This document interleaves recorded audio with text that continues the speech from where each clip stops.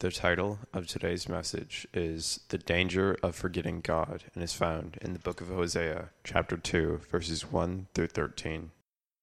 As you probably know, I'm an exegetical expositor preacher. That means I explain the Bible verse by verse, book by book. And so we're going through the book of Hosea, which is called one of the minor prophets. It's God speaking to Israel through the man Hosea, using his marriage to a woman who was unfaithful to him as an illustration, a life illustration of Israel and its unfaithfulness to God. So that's where we're at this morning. I'd ask you to bow for a moment. Let's ask God to be our teacher as He directs our thinking through the Holy Spirit. Father, we thank You for this day, the privilege of being here, the privilege of having breath and life to move, to enjoy You. Now we ask, God, that You'd guide and direct us. Teach us this morning, we would pray.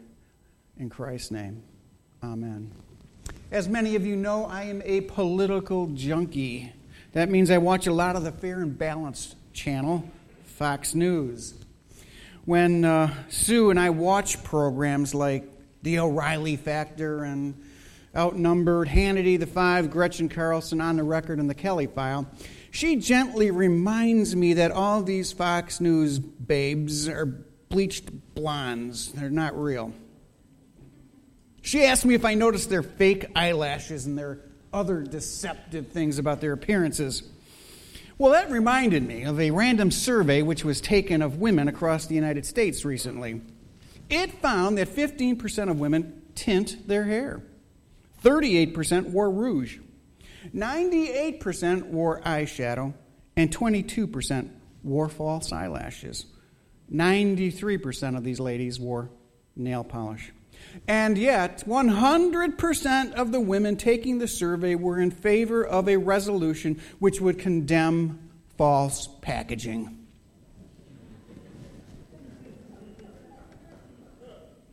The truth is, we all dislike fakes, don't we?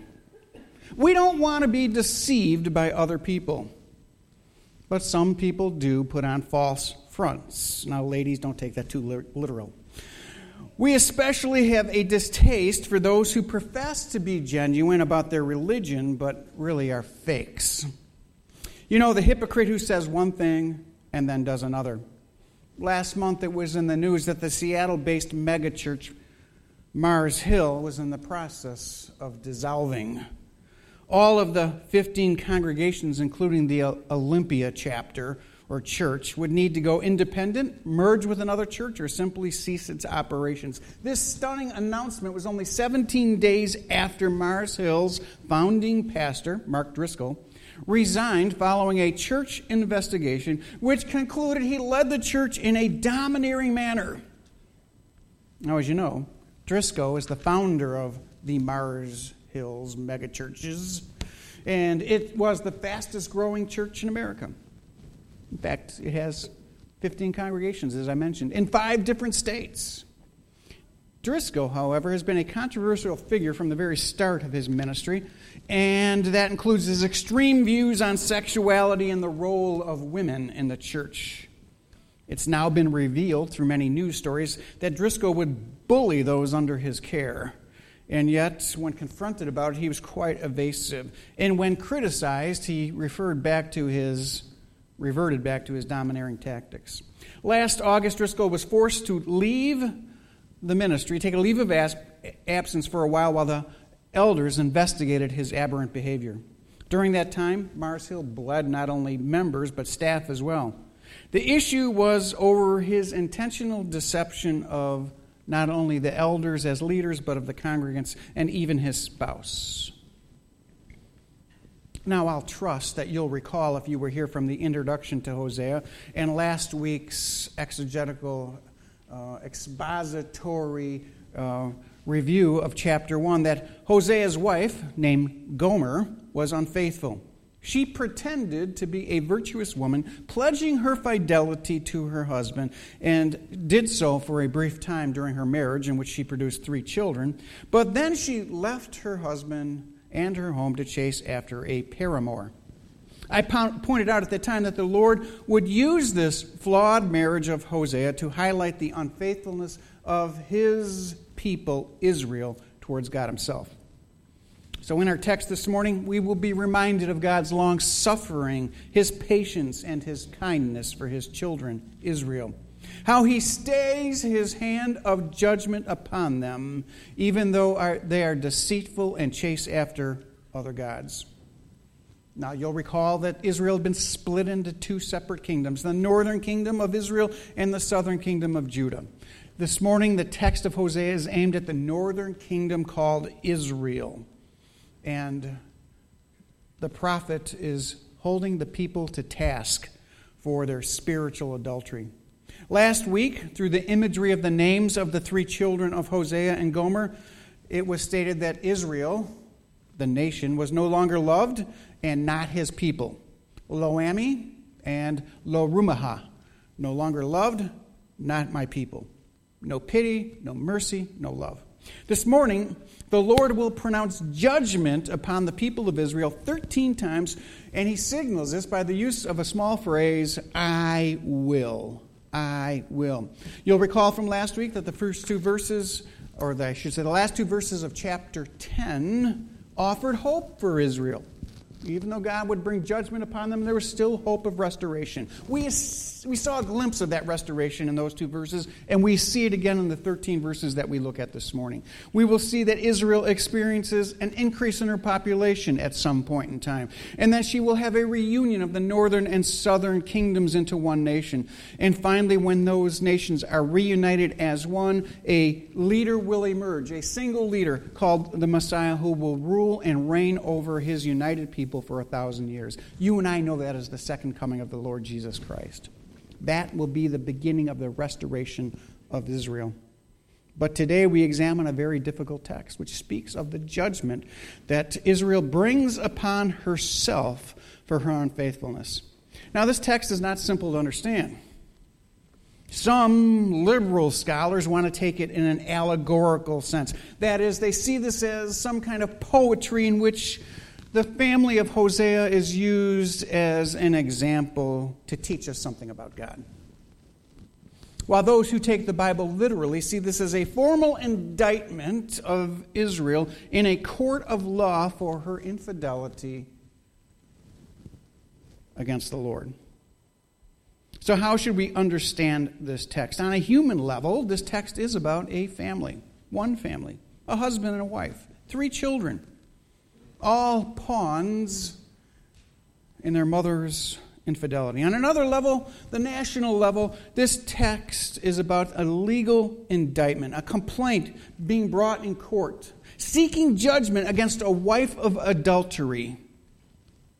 So the text, in my opinion, follows the legal process, which moves from an indictment to the announcement of punishment.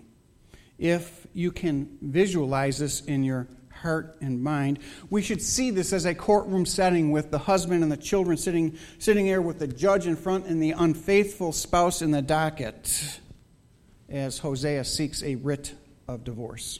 Some of us have experienced this same pain and sat in such a courtroom contemplating such separation, and we know the finality of that word and the pain that can be felt in divorce. This pain can be heard in the words of Hosea when he says this in chapter 2, verse 2. She is not my wife, and I am not her husband. This speaks of the reality of the situation which has developed over the years between Hosea and Gomer. The wife of his youth has now become the unfaithful spouse. She has broken her vows. She has given her attentions and affections to others. This is a tragic scene of failure that we see repeated in our world today, and many of us have experienced. When we speak of divorce, we often speak of both parties being at fault, but this is not the case here in Hosea. This is a loving, godly man deserted by his wife for a paramour. He feels compelled to take action against his wife, the mother of his 3 children. And according to the Mosaic law, she should have been stoned to death for her crimes. On a divine level, we have the charges of infidelity being brought against Israel by God For Israel has been unfaithful to her vows, her covenants made to God in Deuteronomy. He is seeking redress from Israel for her crime of worshiping, of chasing after, of seeking her affections from Baal and other false gods, of the pagans that surrounded the nation. So then the northern kingdom's crimes are articulated through the marriage of Hosea. Israel's unfaithfulness to God in its pursuit of Baal and other gods can no longer be tolerated by Yahweh. He seeks a legal break in their relationship. However, in all the ugliness of this scene, there is a slim ray of hope. The Lord does not call for the punishment of Israel with death. That's not being sought. But he does seek discipline. During the course of these proceedings in this chapter and the next, we will see 3 charges are brought against Israel as Hosea brings 3 charges against his wife Gomer. All are introduced by the word therefore in our English text. We find these 3 therefores in verses 6, 9, and 14, which explain the punishments that are sought for the wayward wives. We will examine the first 2 of these therefores this morning. Now, as you know, to understand the biblical text, one must know who the speaker is and who the audience is. In chapter 1, it was the Lord speaking directly to Hosea. Here in chapter 2, the audience has changed. Your first impression on reading the text might be that Hosea is speaking to his children, Lo-Ammi and Lo-Ruhamah. For the words are said to a brother and a sister. Or if you look closely at the text, you will notice that there are plural forms being used, which suggests more than two sons, more than 2 daughters. And as you know, the marriage of Hosea produced 2 sons, but only 1 daughter. So this is God speaking not necessarily this is not Hosea speaking necessarily to his children, but is God speaking to the children of Israel, the brothers and sisters of faith, if you will, the covenant family of God. It is God speaking, in my opinion, to the believing remnant in Israel, and he's encouraging them to chastise, to encourage, contend with the unfaithful of those who live in the northern kingdom of Israel. The prophet Hosea, then, under the inspiration of the Holy Spirit, uses his personal tragedy as a means of addressing the children of Israel. As he speaks to his children, we should understand God speaking to the children of Israel through the believing remnant. Gomer, having defected from her true husband, is chasing after a false husband, the god of Baal and others. This is the pleading of her children with her to return to her husband and be faithful. On another level, this is God speaking to the children of Israel to leave Baal and to return to him. So, if you would turn with me to Hosea chapter 2 and verse 1, that's our introduction. You can find this text on page 898 of the Pew Bible, which is in front of you in the pew. Let's begin our examination of the formal charges brought by the complainant. In verse 1, the Lord instructs Hosea to say to your brothers, again plural, possessive, Ammi, and to your sister, Ruhamah, the statement which follows. But let's look at that verse 1 first. The first thing you should notice is that the names of Hosea's children have been changed. It's no longer Lo-Ammi and Lo-Ruhamah, but the Lo has been dropped. And if you know anything about Hebrew, Lo corresponds to our English negatives no or not. By removing the Lo from the 2 names, the author or the speaker has changed dramatically the meaning of their names. He's changed it from a curse to a blessing. This is coupled with the 2 pronouns, brothers and sisters, which, as I've said, are plural and possessive. So it's not being directed to the children of Hosea, even though he is the speaker of it. This is really God speaking to the faithful remnant of Israel to go and, as we will see in verse 2, contend with the unfaithful children of Israel. The emphasis here is a spiritual relationship then between the people of God and the unfaithful children of Israel. They are brothers and sisters of one another because they are fellow Jews. The good news here is that they are no longer lo ami, not my people, or lo rama'a, no compassion or love. It's been changed. They are simply ami and romama, which means you are my loved people. So we see this hopefulness in the text. Those who follow the Lord in obedience receive the compassion and the love of God and are His children. That's the contention, the pleading that will take place in this text. This predicts a future event in which the Jews will return to God and once again become the sons of the living God, as we saw last week in verse 11, as you will remember. But here in verse 2, we should understand these words of being spoken to Gomer, literally, Gomer's children, but on another level, they are being spoken to Israel. So let's look at verse 2 where we see the indictment. Contend with your mother, speaking to the children. Contend, for she is not my wife, and I am not her husband. And let her be put away from her harlotry, from her face and her harlotry, from between her breasts. Now, understand that when you study the Bible, whenever a word is repeated in a verse, it's very important. It's being underscored. It's being highlighted. So it's very important that we ask why the children are to contend with their mother. Why are they to go and plead with Gomer? There is a state of disquiet, a state of contention which exists between mom and dad, Hosea and Gomer, and there is a state of contention which exists between the Lord and the unfaithful children of Israel. The prophet's words here are then quite clear. His first charge is that Gomer should separate herself from her husband. The Lord is very cognizant that there's a broken relationship here, just like Hosea is cognizant of this broken relationship. Notice he says, she's not my wife, and I'm not her husband. The point could not be clearer. How could Gomer be his wife when she's sleeping around with other men? It is with these words, then, that the Lord metaphorically accuses Israel of being unfaithful to the covenant.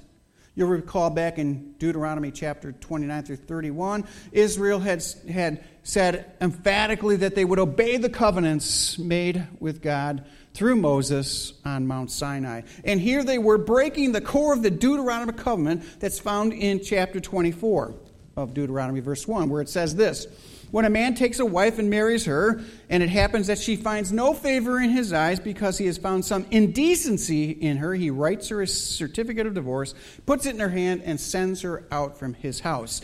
This is the privilege that was Hosea's if he wanted to take it. He had the right, as a faithful, godly husband, to say to his unfaithful wife, I divorce thee, I divorce thee, I divorce thee. And she was done.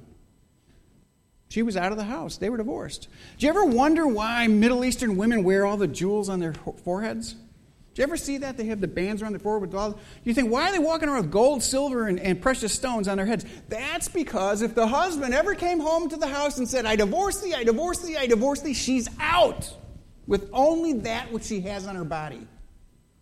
That was the privilege of the Jewish husband, according to the Deuteronomic law, that he could do. But that's not what God is pursuing here. He's pleading with his unfaithful wife through his children. He's contending with them. Again, this is God, through this image, metaphor of the relationship of Hosea and his wife, pleading with the children of Israel, the unfaithful children of Israel, to return to him. He's asking his faithful remnant, his children, to go to them and contend with them. Rather than exercising his legal rights to divorce Israel, the Lord sends his children to plead with their mother Israel to return. Similarly, the Lord is calling upon unfaithful Israel to return to him, as in the marriage of Gomer and Hosea. Now, the contention is so great that it's illustrated by this picture of Gomer's paramour being between her breasts. In other words, that's the place of exclusivity for the husband. She is showing her relationship, the depth of her relationship to her lover, which should have been reserved only for her soulmate, her husband. No one should ever be in this place. Now in the next 10 verses, we see that because of Gomer's disaffection to her husband, because of Israel's chasing after other gods, there are consequences, as I said of the aforementioned phrase, I will. God will judge them 13 times using this phrase, I will. His judgments or punishments will come upon his unfaithful wife. And similarly, Hosea's punishments will come upon his unfaithful wife, all with the intention of restoring them to the relationship. Look with me at verse 3. I will strip her naked and expose her as on the day she was born. Holy cow, what does that mean? What a picture that is.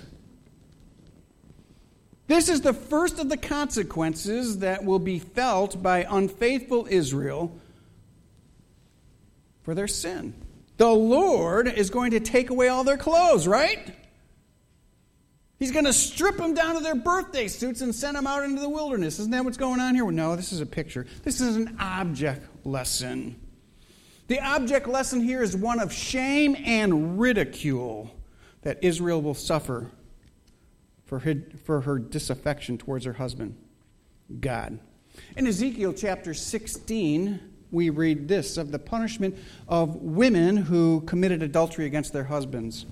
It says there, O harlot, hear the word of the Lord, because your lewdness was poured out in your nakedness, uncovered through your harlotries with lovers, and with all your detestable idols, and because of the blood of your sons, which you gave to idols, therefore, behold, I will gather all your lovers with you, whom you have taken pleasure, even all those whom you loved and all those whom you hated. So I will gather them against you from every direction and expose your nakedness to them, that they may see all of your nakedness.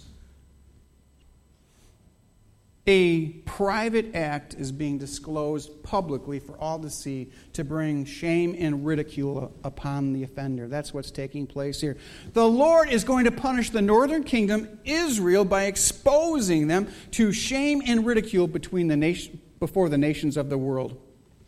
Because Israel worshipped Baal publicly, their punishment must be public as well. And so the world will see her sin as exposed by God. According to Ezekiel, this public shaming preceded a public execution of the adulteress. But that's not what the Lord is seeking. He is seeking restoration of her to her place. The imagery, then, of Hosea's legal battle with his wife Gomer, should all of this take place at the city gates. All of this public shaming would be done at the gates, which was the courthouse, if you will, during these days. The elders would sit at the gates and they would make these rulings. So Hosea is there bringing his wife. He's going to publicly shame her for what she has done. The second punishment here is found beginning with the phrase, I will. Once again, the Lord says, I will make her like a wilderness and make her desert land and slay her with thirst. Again, this is figurative language. The Lord is saying that Israel will be deserted by their Lord, just as they were in the wilderness of the Sinai. He will leave them to thirst and hunger. Jeremiah also warned about this in his prophecy, saying, Be warned, O Jerusalem, or I shall be alienated from you and make you a desolation, a land not inhabitable. When the Jews heard these kinds of words, they would automatically, instantly think of the children of Israel wandering through the deserts of the Sinai for 40 years. God had promised them a land of milk flowing with milk and honey, as grapes the size of beach balls. And here they were out in the desert, dying of thirst and wanting meat. Why? Because they refused to obey. Because they refused to be faithful to God. They broke the Deuteronomic covenant and lost the blessing of God. Go into the land, take the land, conquer the Canaanites, and you will have the land I promised you. What did they say? Oh, we can't do that. The giants are there. No. And so they wandered in the wilderness for 40 years. They broke the covenant of God and were unfaithful. So he removes his physical support from them. He would no longer show them love and compassion. Now in verse 4, we see the third consequence for their unbelief, her unfaithfulness, her spiritual adultery.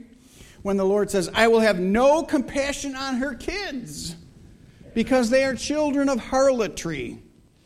Here the Lord threatens Gomer, or Israel, if you will, with rejection of her children for their unfaithfulness. God's going to reject unfaithful Israel because of their spiritual adultery. This seems overly harsh in the family setting of Gomer and Hosea and the 3 kids. Why punish the kids for the mother's doings? It's not their fault. So what does all this have to do with the children? This stupid thing keeps coming undone. Hold on a second. Why should the kids be brought into the problems with the parents? Everything okay, Dan? Okay. Why bring the kids into the middle of this? Why are they brought into, go plead with your mother. Go try and get this resolved. Have her come back. Why do the faithful remnant of believers have to go to the unfaithful children of Israel and plead with them to come back to faithfulness? Well, we learn in verse 5. When judgment falls on one, it falls on all. When the rain falls on the just, it falls on the unjust as well. Looking at verse 5. For their mother had played the harlot. She had conceived them and acted shamefully, for she said, I will go after my lovers who give me my bread. Get this. Who give me my bread, my water, my wool, my flax, my oil, and my drink.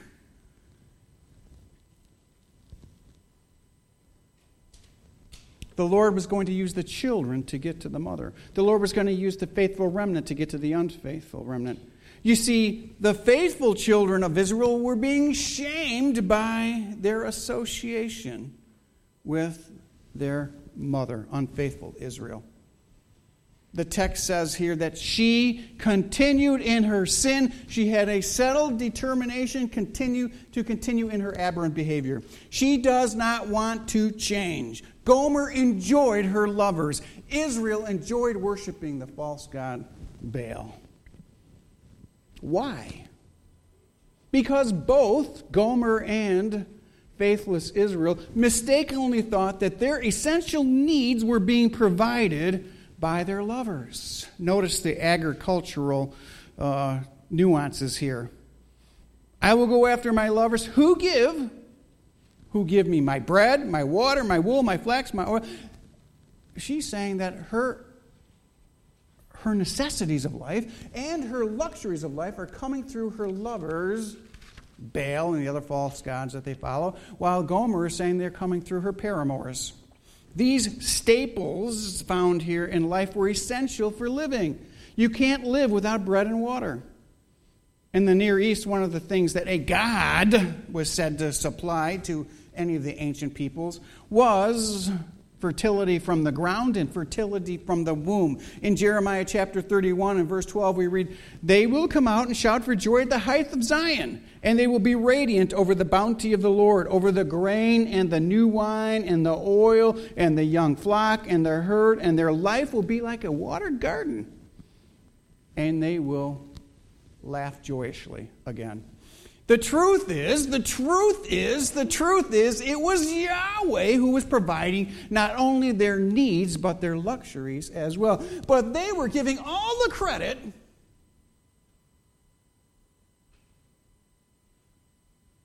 to a Canaanite god that was a statue about this high, made of wood, called Baal. Just as Gomer was living off her lovers, her paramours, and saying that they were providing her everyday needs as well as her luxuries. So we can see that Gomer's attitudes towards her paramours mirrors that of the unfaithful people in the northern kingdom of Israel. And her intent and their intent was to continue to seek their lover. I will go after my lovers. There's a settled determination by Gomer and by Israel to stay with her adulterous partner. She's resolved in her heart of hearts that she's getting her needs met by her boyfriend. And even luxuries were coming her way. Here's the Lord's declaration that he's going to eliminate all access of Israel to her needs and her luxuries as a punishment. By doing so, he removes any notion that this false god, this Baal, is actually giving them her needs, giving her her needs. For it is God who provides them. It is through this loss of blessing from God that he intends to get the attention of the unfaithful wife.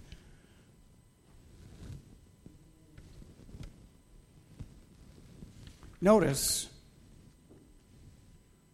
that she believes, really, at root of all of this, is that she's earning her daily care and her luxuries. Because what does she call them? My bread, my water, my flax, my. Just like people today who do not recognize that the blessings of America come from God and not from their own hands. They think it's our military, our industrial might, our this, our that. They think that they've earned it somehow. Well, let me tell you, God's going to remove it someday to get your attention. I believe he's in the process of doing that right now. Despite all of this, the Lord's intentions are to restore Israel to her promised place of blessing. There's never discipline in the Bible that doesn't have restoration as its goal. The second use of the word therefore, which begins the second round of discipline, is found in verse 6. We'll look at the third next week. But looking at verse 6, the Lord says, therefore, behold, I will, says the Lord, hedge up her with thorns, and I will build a wall against her so that she cannot find the paths. This is the proactive God working in the life of a sinful person. Both of these I wills anticipate the event that will take place. That is, it anticipates the exile of Israel to Assyria. They're going to be taken out of the promised land, off in captivity to Assyria because of their sin. But there will be a return, the Lord promises later on. But first comes exile. What does exile mean? What does taken into captivity mean? It means that there is going to be a separation of Israel, unfaithful Israel, and faithful Israel gets dragged along with them. Just like you and I are getting dragged along with the sinners who are leading us down the primrose path to hell today in both Washington and Olympia. We're getting dragged into their mire, their homosexuality, their lies, and their continual dragging the nation into the sin of decadency. We just get dragged along, don't we? Your job is to contend with them. You know that, don't you? You've been called as faithful believers to contend with them and their evil agenda of man and marriage. God hates that. Goes against the design.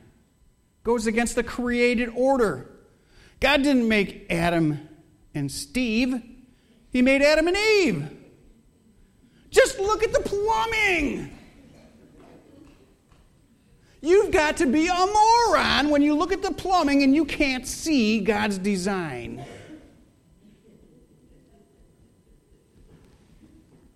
But of course, we want to deny God. We didn't want to deny there's a creator. We want to say it all happened by accident. Yeah. A bomb went off and the encyclopedia was blown apart and then it all fell back together in order, right?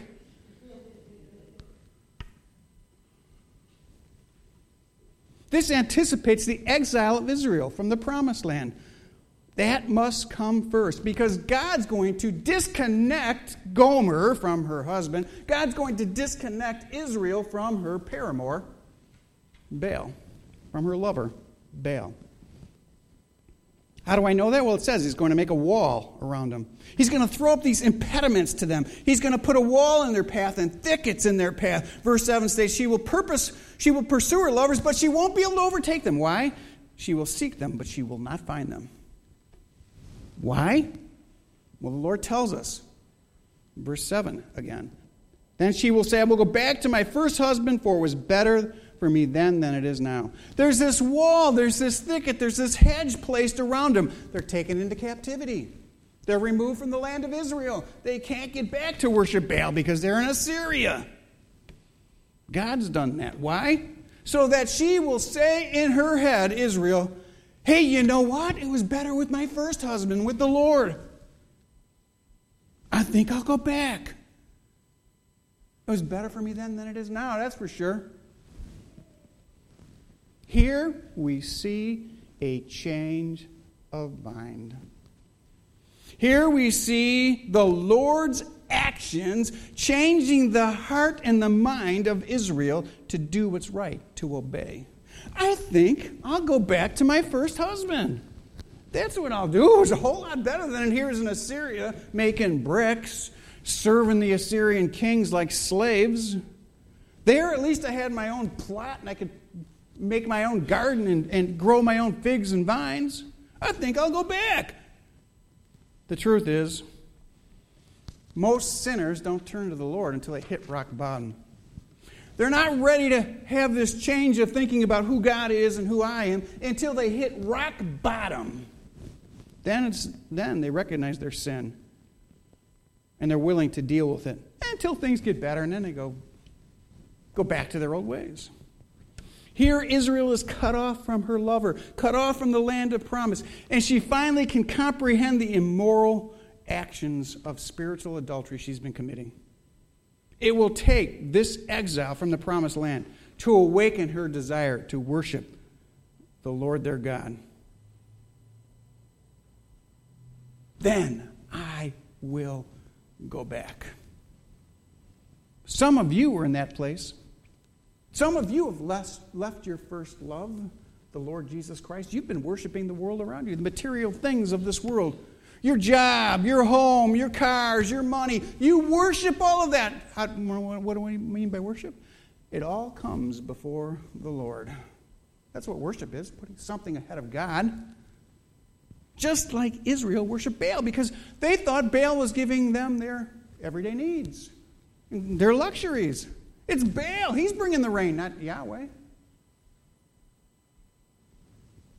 I'll go back to my first husband. Things have gotten so bad. I'll go back to my first husband because it was better back then. Many believers have found this years after walking away from Jesus and to spiritual adultery with the world, the flesh, and the devil. Wasted years in the wilderness. Truth is, no one wants to, no one likes, no one wants to be cut off from the Lord, the God they supposedly love, but we do it anyway, don't we?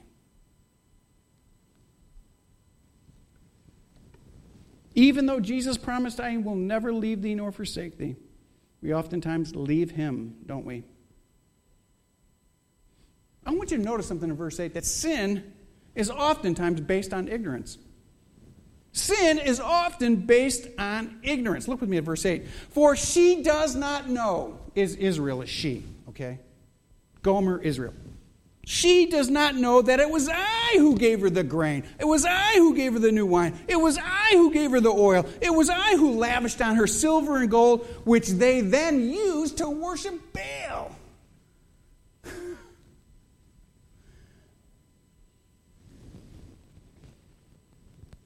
If you're not doing Bible study, how can you know what God wants from you? You're going to fall into sin because of a lack of knowledge. Hey, I don't give a hoot what God says. Well, then, my friend, you're going to be in sin. You've got problems. It's like driving a Chevy and you don't want to read the handbook about how to service it. You're going to have problems. The lack of knowledge is not an excuse for sin. You have been called to be his disciple, to understand the teachings of the Master. How you doing with that?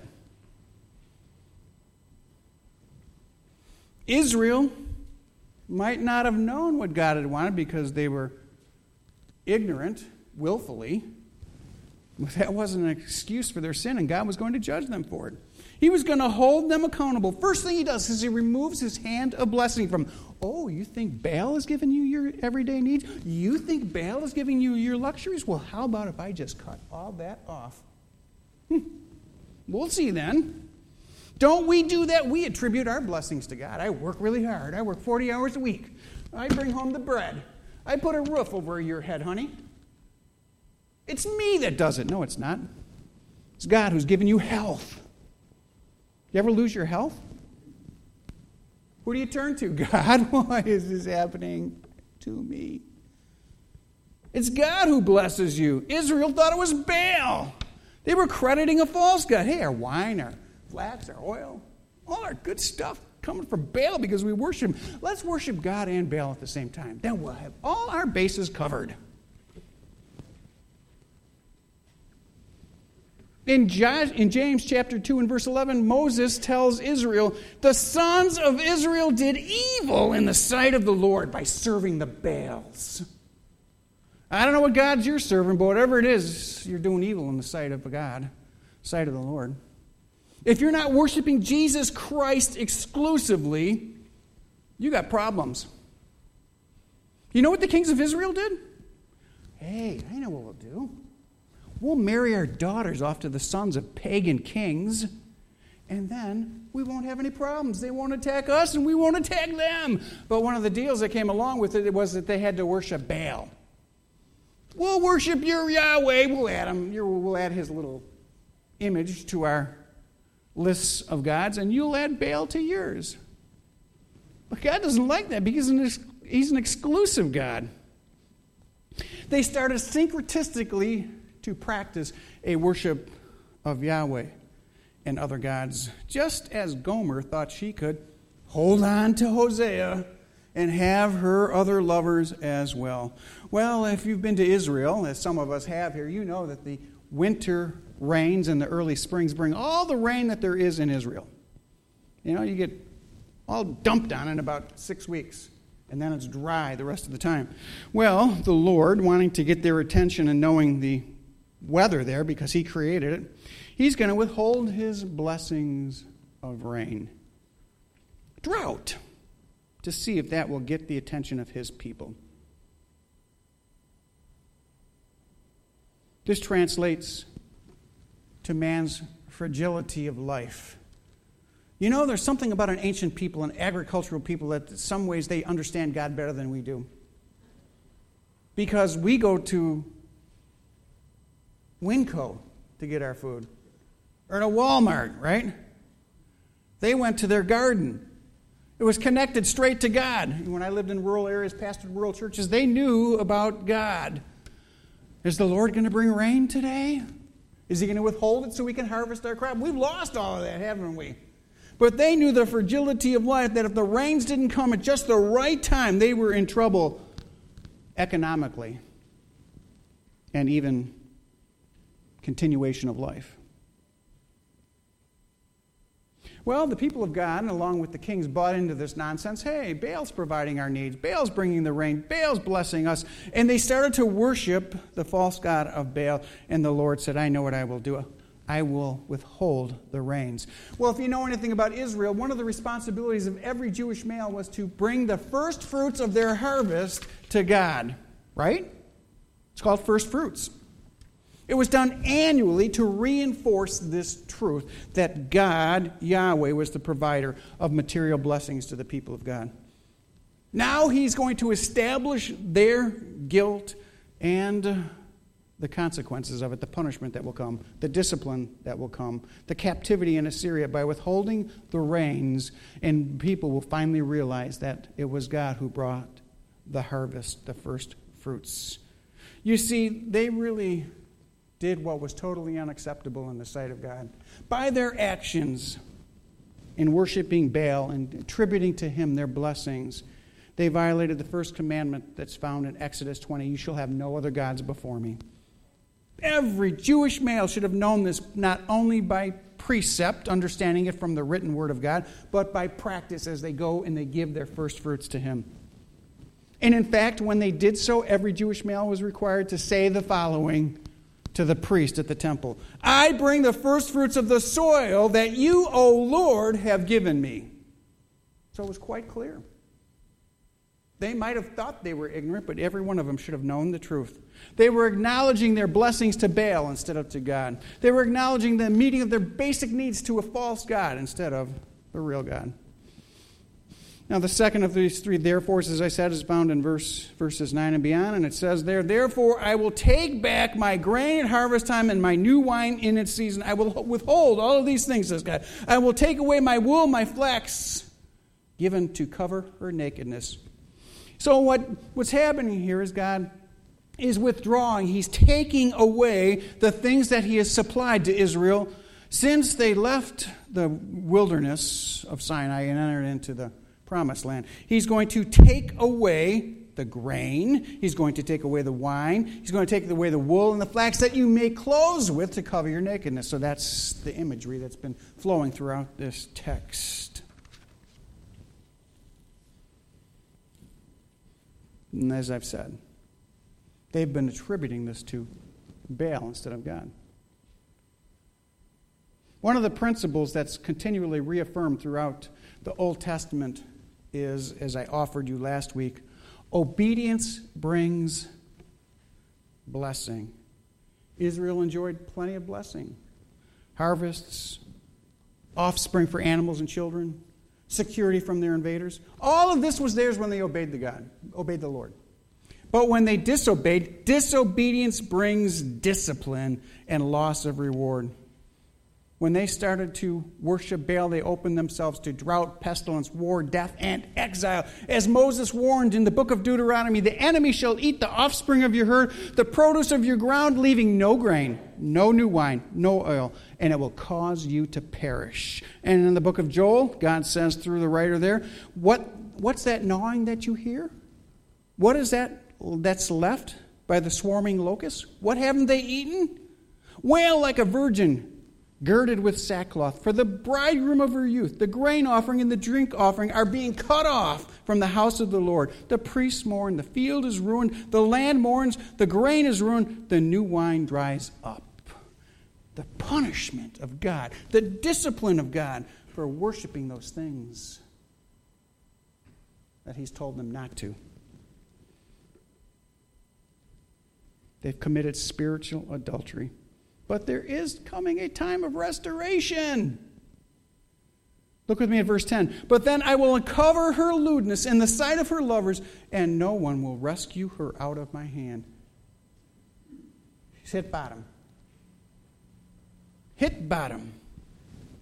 Here is the start of her restoration, the restoration of Israel. It begins with her hitting bottom, the uncovering of her nakedness.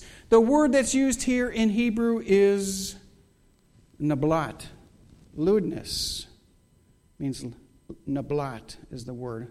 It's defined as a blatant, I think I have a slide for that, Danny, a breaking of the covenant that results in the disgrace of the whole covenantal community. The root word is used in other places, not the same word, but the root word. It's used in Achan's sin in Joshua, and it's used by God in other places to speak of fornication and sexual sins. He then promises in verse 11, the Lord promises, I will put an end to your gaiety, to your feasts, to your new moons, your new Sabbaths, all your festal assemblies. They were giving credit to Baal for all of these things in their lives. They were having the celebrations for Baal taking precedence over those of God. So he says, I'm going to remove them. I'm going to put an end to them. What does that mean? No more New Year's Eve at the Needle. No more 4th of July picnics. No more Thanksgiving dinners or Christmas mornings.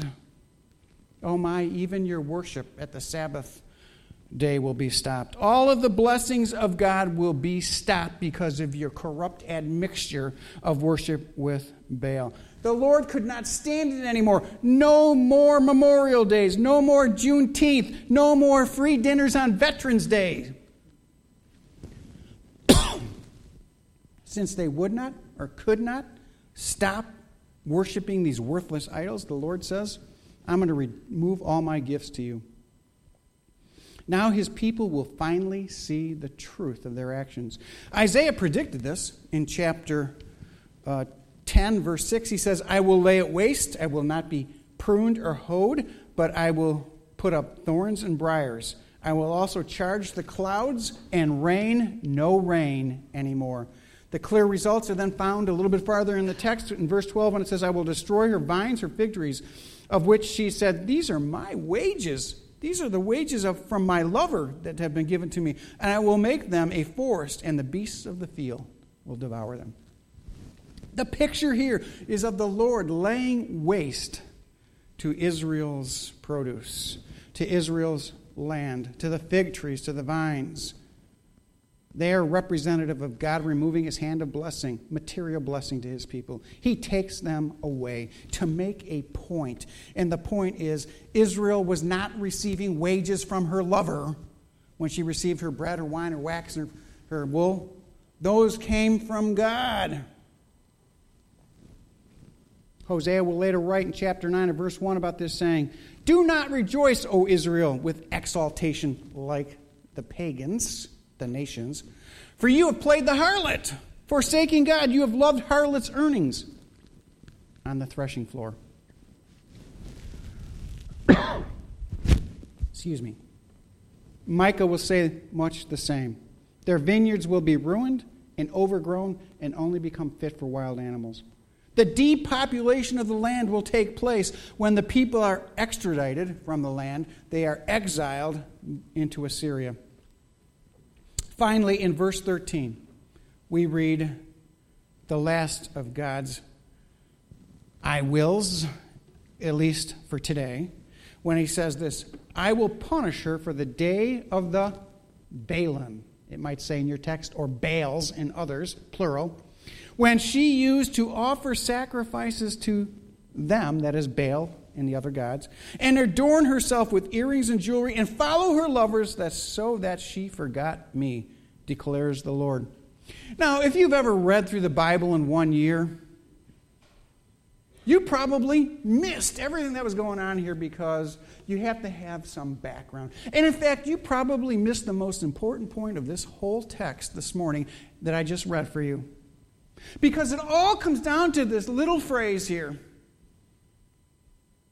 Spiritual adultery happens when you do one thing. Look back with me at verse 13.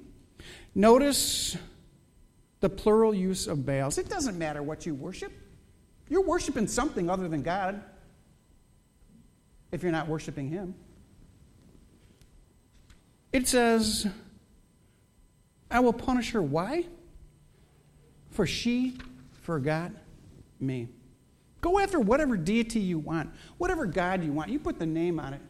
But if you forget the Lord your God, you're going to come underneath his discipline, his judgment, in order to bring you back to himself. She's zealously pursuing Baal. Why? Because she forgot me. She forgot God. She forgot what's most important in her whole life. She forgot the Sabbaths. She forgot the feast days. She didn't keep Purim. She didn't keep the feast of unleavened bread. She forgot God. She did the festivals of Baal. It's sort of like if you forgot Christmas and the meaning of it today. Duh.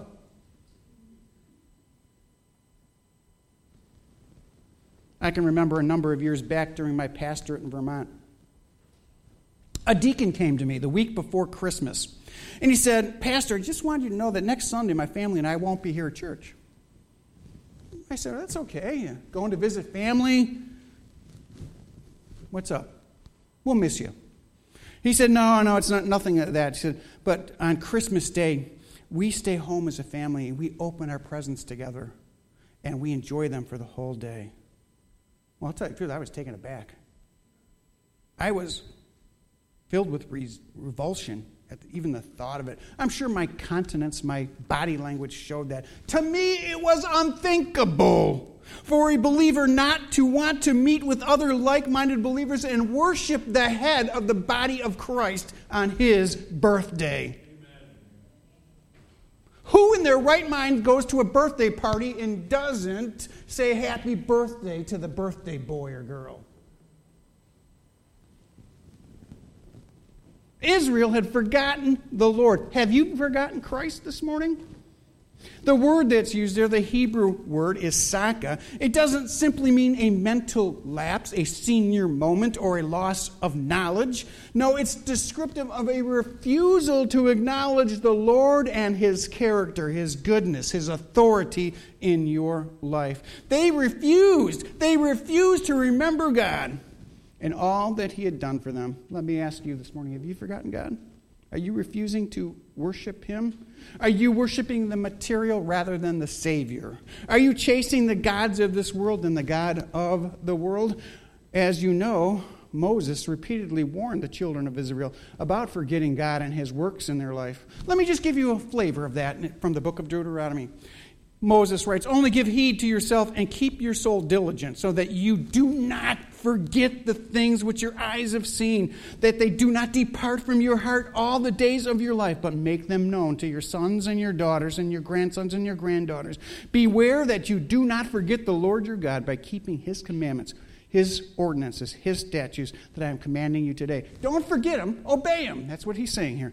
The Lord demands His people worship Him and Him alone. Again, it was Moses who wrote to the people of Israel. He said, watch yourselves that you do not forget the covenant of the Lord your God, which you made with Him, and you make for yourself, by making for yourselves a graven image in the form of anything against which the Lord your God has commanded you. Then watch yourself that you do not forget the Lord, who brought you out of the land of Egypt, out of the house of slavery. It shall come about, even if you forget the Lord your God and go after other gods and serve them and worship them, I will testify against you on that day, and you will surely perish. The covenant I have made with you, says the Lord God, you shall not forget, and you shall not chase after other gods. Despite all of that, despite all of the warnings, despite all the memorization of these passages, despite all the feasts, despite the temple, despite everything, they forgot God. Have you?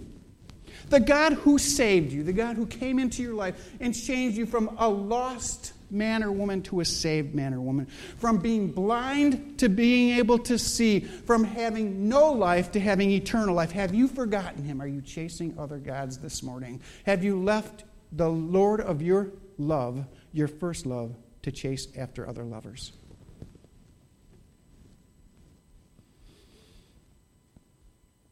Well, Israel was tempted. Israel did forsake the Lord to follow idols. I believe the church in America has left the Lord God that they're supposed to love to chase after the world system. We must be diligent as believers in the Lord Jesus Christ to not love the world or the things of this world. Otherwise, we will become spotted by the world. Our conformity is not to be to the world, but to our Christ, our Savior, our Lord.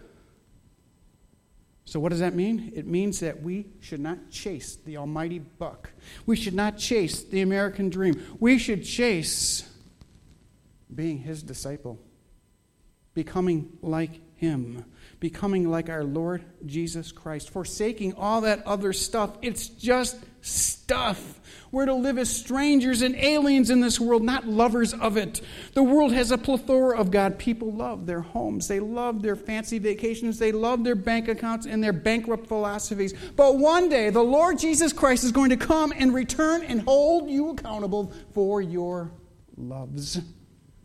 You will be weighed and balanced. Don't be found wanting. So ask yourself, have I forsaken my love for another spiritual adultery? Another lover? Have I left him for a paramour? Have I brought shame and ridicule on the God who died for me? Well, I have good news for you. You can still be restored. I have good news for you. You can still be restored. All it takes is a change of mind. A change of mind. A change about your goals. A change about your plans. A change about who you love the most. Do you love Jesus? If you love Jesus, then act like it. Would you pray with me? Father God, we thank you so much for this day. We thank you for the book of Hosea, what it meant then and what it means to us now. Help us, Lord, not to chase after other lovers. Help us to chase after the one who loved me. He first loved me. Help us, Father, to do so that we might honor you and bless you, we pray. In Jesus' name, amen.